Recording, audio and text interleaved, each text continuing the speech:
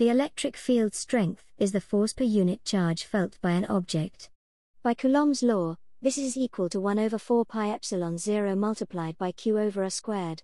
The field is the force experienced if we placed a positive point charge at a point.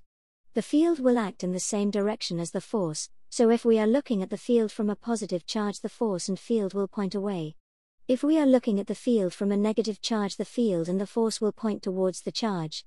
In many situations, there are multiple charges present. The total electric field created by multiple charges is the vector sum of the individual fields created by each charge. The field from a charge is the force per unit charge. Field lines show the direction of motion of a positively charged particle. The number of field lines leaving a positive charge or entering a negative charge is proportional to the size of the charge. The strength of the field is proportional to the density of the field lines.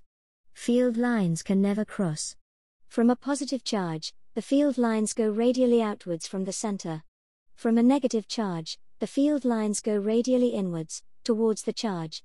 An electric dipole is a system consisting of two charges that are equal in magnitude and opposite in sign. Electric potential is the work done per unit charge to move a positive test charge from infinity to a given point within the field. When a free positive charge q is accelerated by an electric field, it is given kinetic energy. The electrostatic or Coulomb force is conservative, which means that the work done on q is independent of the path taken. This means there is a potential energy with the electric force. The electric potential is defined as the potential energy divided by the charge.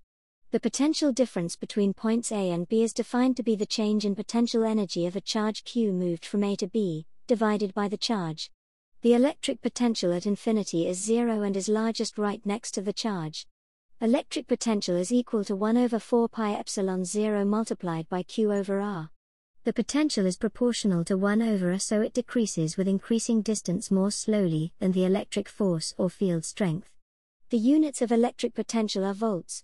In order to move a charge through a field, work must be done as the energy of the charge will change. An isoline or surface are lines on which the voltage is constant. This means that there is no change in potential difference or energy if a charge just moves along this line or surface. No work is done if a charge moves along an isoline. Isolines are placed at equal intervals of energy. Isolines are always perpendicular to electric field lines. For a point charge, isoline lines are circles of constant radius. As the lines get further from the charge, the gaps between the lines get larger.